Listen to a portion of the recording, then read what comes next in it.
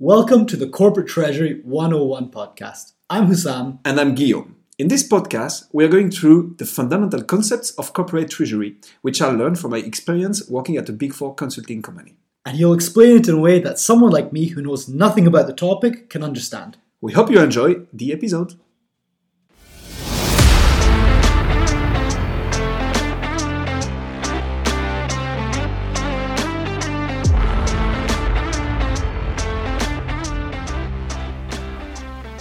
So, Guillaume, could you take us over corporate finance? That was second on your list of the four main pillars of Treasury. You said it was cash liquidity, corporate finance, financial risk management, and bank relationships. So, please take us through corporate finance. By all means. So, corporate finance is rather broad, but let's focus on the treasury aspect of it for the moment, right? So, corporate finance in treasury could also be said as funding and investment management. So we'll come back to those two topics in a second, but we just talked about management of cash and liquidity. So collecting money, paying your counterparts, making sure you can raise money when needed. This is rather short term, right? Now let's take a look at the long term. Funding, for instance. So how does it work when you want to make a huge investment? For instance, buying a building to transform it into a store, or building a new factory. This obviously requires important amount of money, right? That you hardly have on your bank account. So you'll need to find money to finance it. We call this funding. Now, investments part of the corporate finance.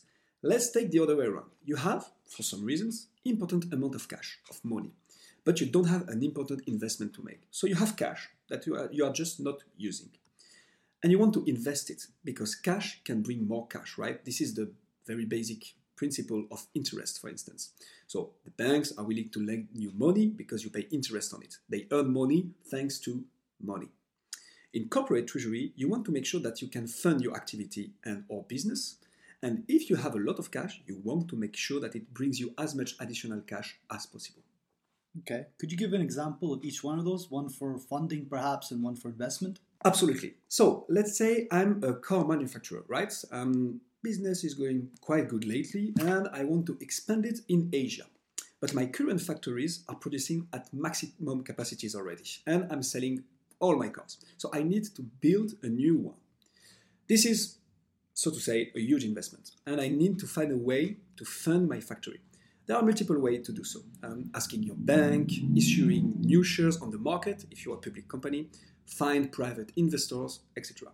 We're not going to go through all the funding instruments we have on the markets in this episode, but what you want in a nutshell? Well, you want to make sure you have the best conditions on having the money on time, having the right amount of money, and eventually not paying too much interest on it. So you want cheap money in order to fund your factory. For investment, let's say you're still a car manufacturer, right? But completely different time. Business isn't going so well in one of the regions you are operating in, let's say Latin America. So you want to get out of the market. So you decide to sell all your stores, all your factories there, you completely close the business. You eventually find a buyer that pays for all this, and now you sit on a huge amount of money.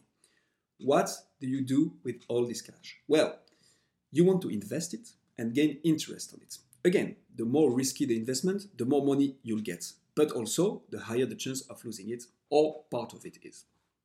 Okay, so we covered the area of funding and investing, which is what makes up corporate finance. It's the funding and investment activities. Indeed. So funding is when you're gathering cash in order to fund an investment in something, to get the money together. And there's financial instruments that you took us through there, which I'm sure we'll go into more detail at a later stage. And then investing is finding ways to spend that cash in ways that will drive your business forward, right? Whether that's expanding businesses in factories, other markets, etc., etc. Yeah. Okay. Very Absolutely. clear.